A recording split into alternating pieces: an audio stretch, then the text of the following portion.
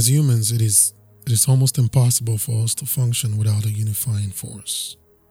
It's almost like we're hardwired to even seek one in the absence of it being present. That is why I believe things like religion, the idea of God and, supreme deity, and most of our belief systems come from the fact that we have to relate ourselves to that symbol of unity, which comes from a societal acceptance of what should be.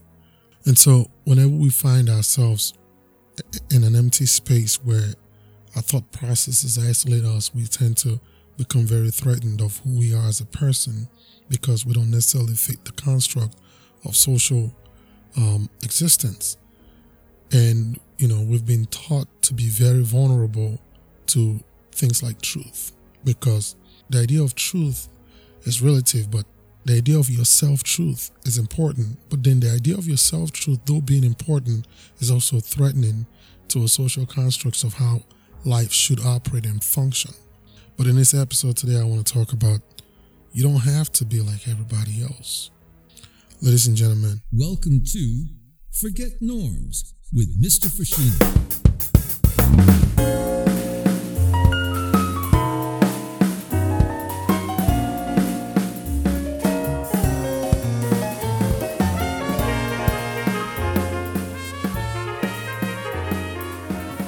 What's going on, everybody? Welcome to another episode of our podcast, Forget Norms. I am Mr. Fashino, and I am happy to be here after 2 weeks of not being able to bring forth what we've been so accustomed to in the past few weeks.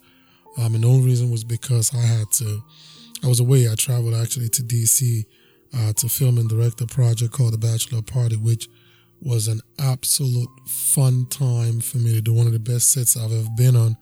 And so I want to give a big shout out to everybody who was a part of the project. Diamond, who put the whole film and produced the film.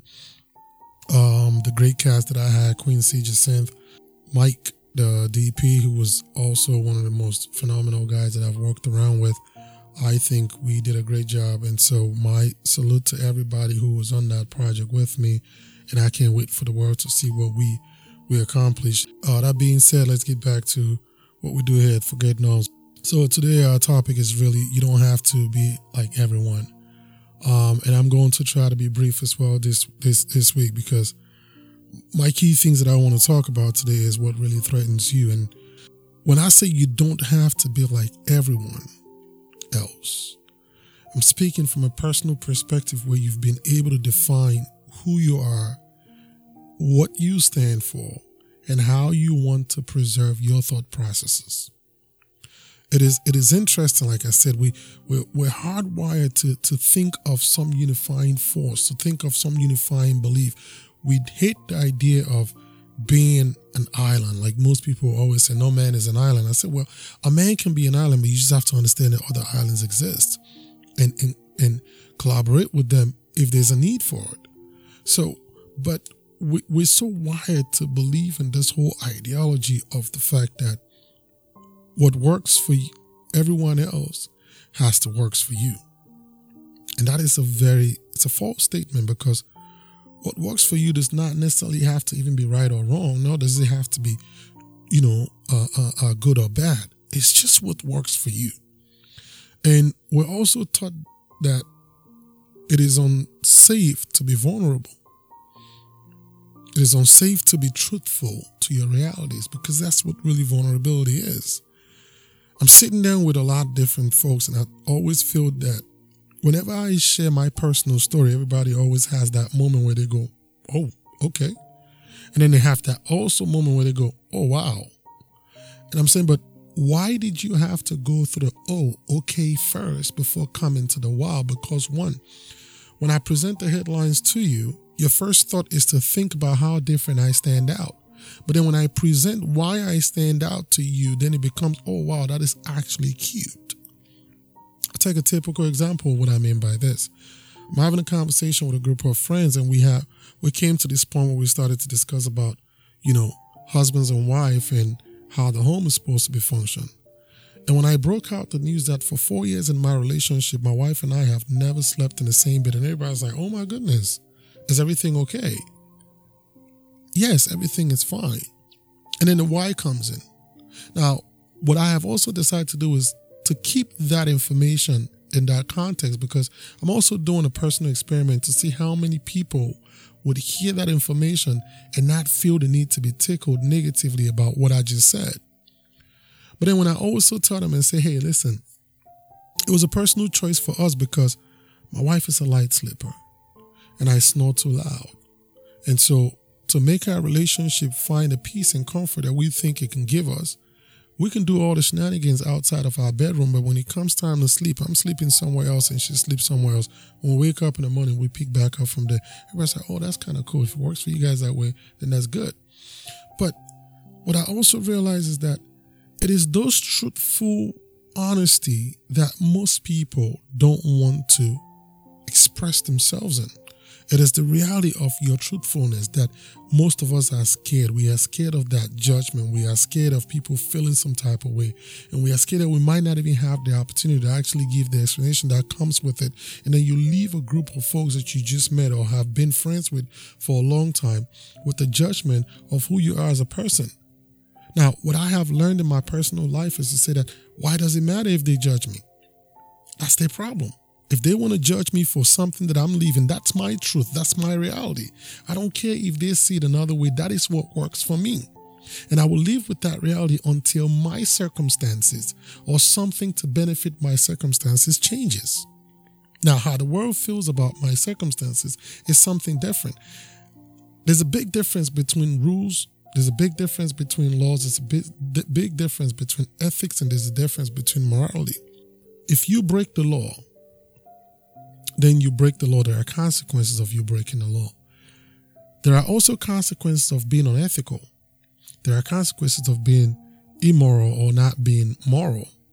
But one thing I know also is that morality is also very subjected to personal beliefs. Being ethical also is subjected to personal beliefs. So I have only one thing to hold myself accountable to, regardless of how I want to feel about that thing, which is the law. If the law says don't go out at 8 p.m. at night or we'll get everybody locked up, regardless of how much I would love to go out at 8 p.m., I'm not going out at 8 p.m.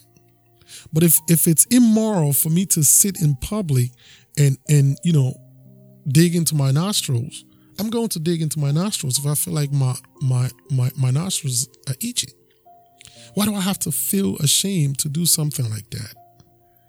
When I'm discomforted by it and it's not against the law, I'm not getting locked up because I did something like that. It's just because somebody look at me and think that I'm nasty. And that's their personal choice of thought process. So being authentic to yourself, being able to live within the context where you feel like I don't have to be like everyone else, helps you in a lot of ways. I've met a lot of people in my recent days where I realized that when I talked about people leaping to follow their dreams and leaping to do things, I realized even somebody who I met who had been in the same spot in their context for a long time, and all they were afraid of was the fact that there is this judgment that comes with when they leap. Do they fail when they leap? Do they succeed when they leap? What happens at the end of the leap? It's not even how bad they fall. It's how bad people will think that they were stupid enough to even leap in the first place, which means that several things are happening here. You have not even leaped yet. You don't know if you will fall or you will land properly. But all you're concerned about is the reactions for what happens when you land. And the reaction is not even from you fundamentally. It's actually from other people who are actually looking at your life, worrying about what happens when you decide to jump from one place to another. In my opinion, it's a prison mentality. Too many people walk around with shells of their personality and never get the opportunity to be themselves. Why? Because of this whole trying to be like everyone else. But let me close with this and give you some advantages to not only being you, but how being brutally honest to you helps you and the people around you. Number one, it helps you realize just how unusual people are, which is a good thing for you because you start to realize that even your judgment to others, it's a joke because we're all unusual. We're all not the same. So guess what? When somebody presents themselves and they become unusual, you get to learn how good you could be, but not necessarily that other person is bad, but just how different you stand when it comes to being around them. Number two, he elevates people around you. I've realized that whenever I tell the story of how my wife and I met, or I tell the story of how we don't sleep in the same bed, and I give the explanation for what it is, I always get this thing, oh my goodness, you guys are so mature. Fundamentals about relationships comes down to two individuals. How you guys want to be friends comes down to how you relate to each other. How you guys want to be romantic in your relationships come down to how you guys choose to be romantic in a relationship. Has nothing to do with what the social constructs of the relationship are. Those guidelines are there for people who don't know themselves. But whenever you get to a place where you understand yourself, then you're able to live within the context of saying, this is what you and I have decided to do. And that works for you guys, and you keep it that way. And it also, when you become authentic to that, it forces some other folks to start to realize that, oh, maybe, just maybe I can look within myself also and present myself in the light that I know it to be at my best. The third thing I want to talk about is that it makes you see just how desperate people are for the truth. Because a lot of us, like I said, work in shells of our personality, but we don't even understand that we walk in those shells just because we're so clouded with social norms and social constructs. A group of individuals as blacks is supposed to do this. A group of individuals as white is supposed to do this. This is how Christians are supposed to be. This is what doctors do. But are you just a doctor? Are you who is practicing medicine? Are you just a person who is going to church, or are you who happens to be worshiping with other folks? Because even that in and of itself tells you how you should relate to quote unquote God and the supreme deity. And the last thing that I want to talk about is that it helps you to create, in my opinion, this is probably one of the most important ones actually, the most authentic friendships, the most authentic environment, and the most authentic relationships. Authenticity must be able to be reciprocated for you guys to be able to say, okay, you know what, we have something that of understanding here. Because too many people, in my opinion, don't have authentic friendships. Too many people don't have authentic relationships, nor do they even live in authentic environments. And it also finally helps you to see and feel judgments, and you let them go. Because it's easier for you to realize that if I'm not like them, then that's who they are. That's the authentic self. There's only one thing I have to do. Do I appreciate it, or do I feel like it works for me? If it does, then cool. If it doesn't, then you let them be themselves and you move on. It's the same thing even in relationships. I'm yet to understand why, I've always said this, why people fight against somebody else's will to divorce them. If you say, I don't want to be with you, why do people say, I'm not going to grant you that opportunity for you to be with somebody else, because I'm going to hold you accountable and I want you to continue to be with me in spite of the fact that you've already expressed that you would rather be somewhere else than be here? Where's the authenticity in that? As we go through our everyday lives, for those people who are listening, who are thinking of what their next step is, who are thinking right now that I wish I could be doing something else, I'm saying stop wishing, start doing that thing that you wish you could do. Just be honest with yourself. Understand that you know your limitations of how much those things. Secondly, are you even trying to do something that you have explored yourself from, a mental standpoint to see how you even fit in that environment? And if you've done that, then go for it. If you fail, it's your failure.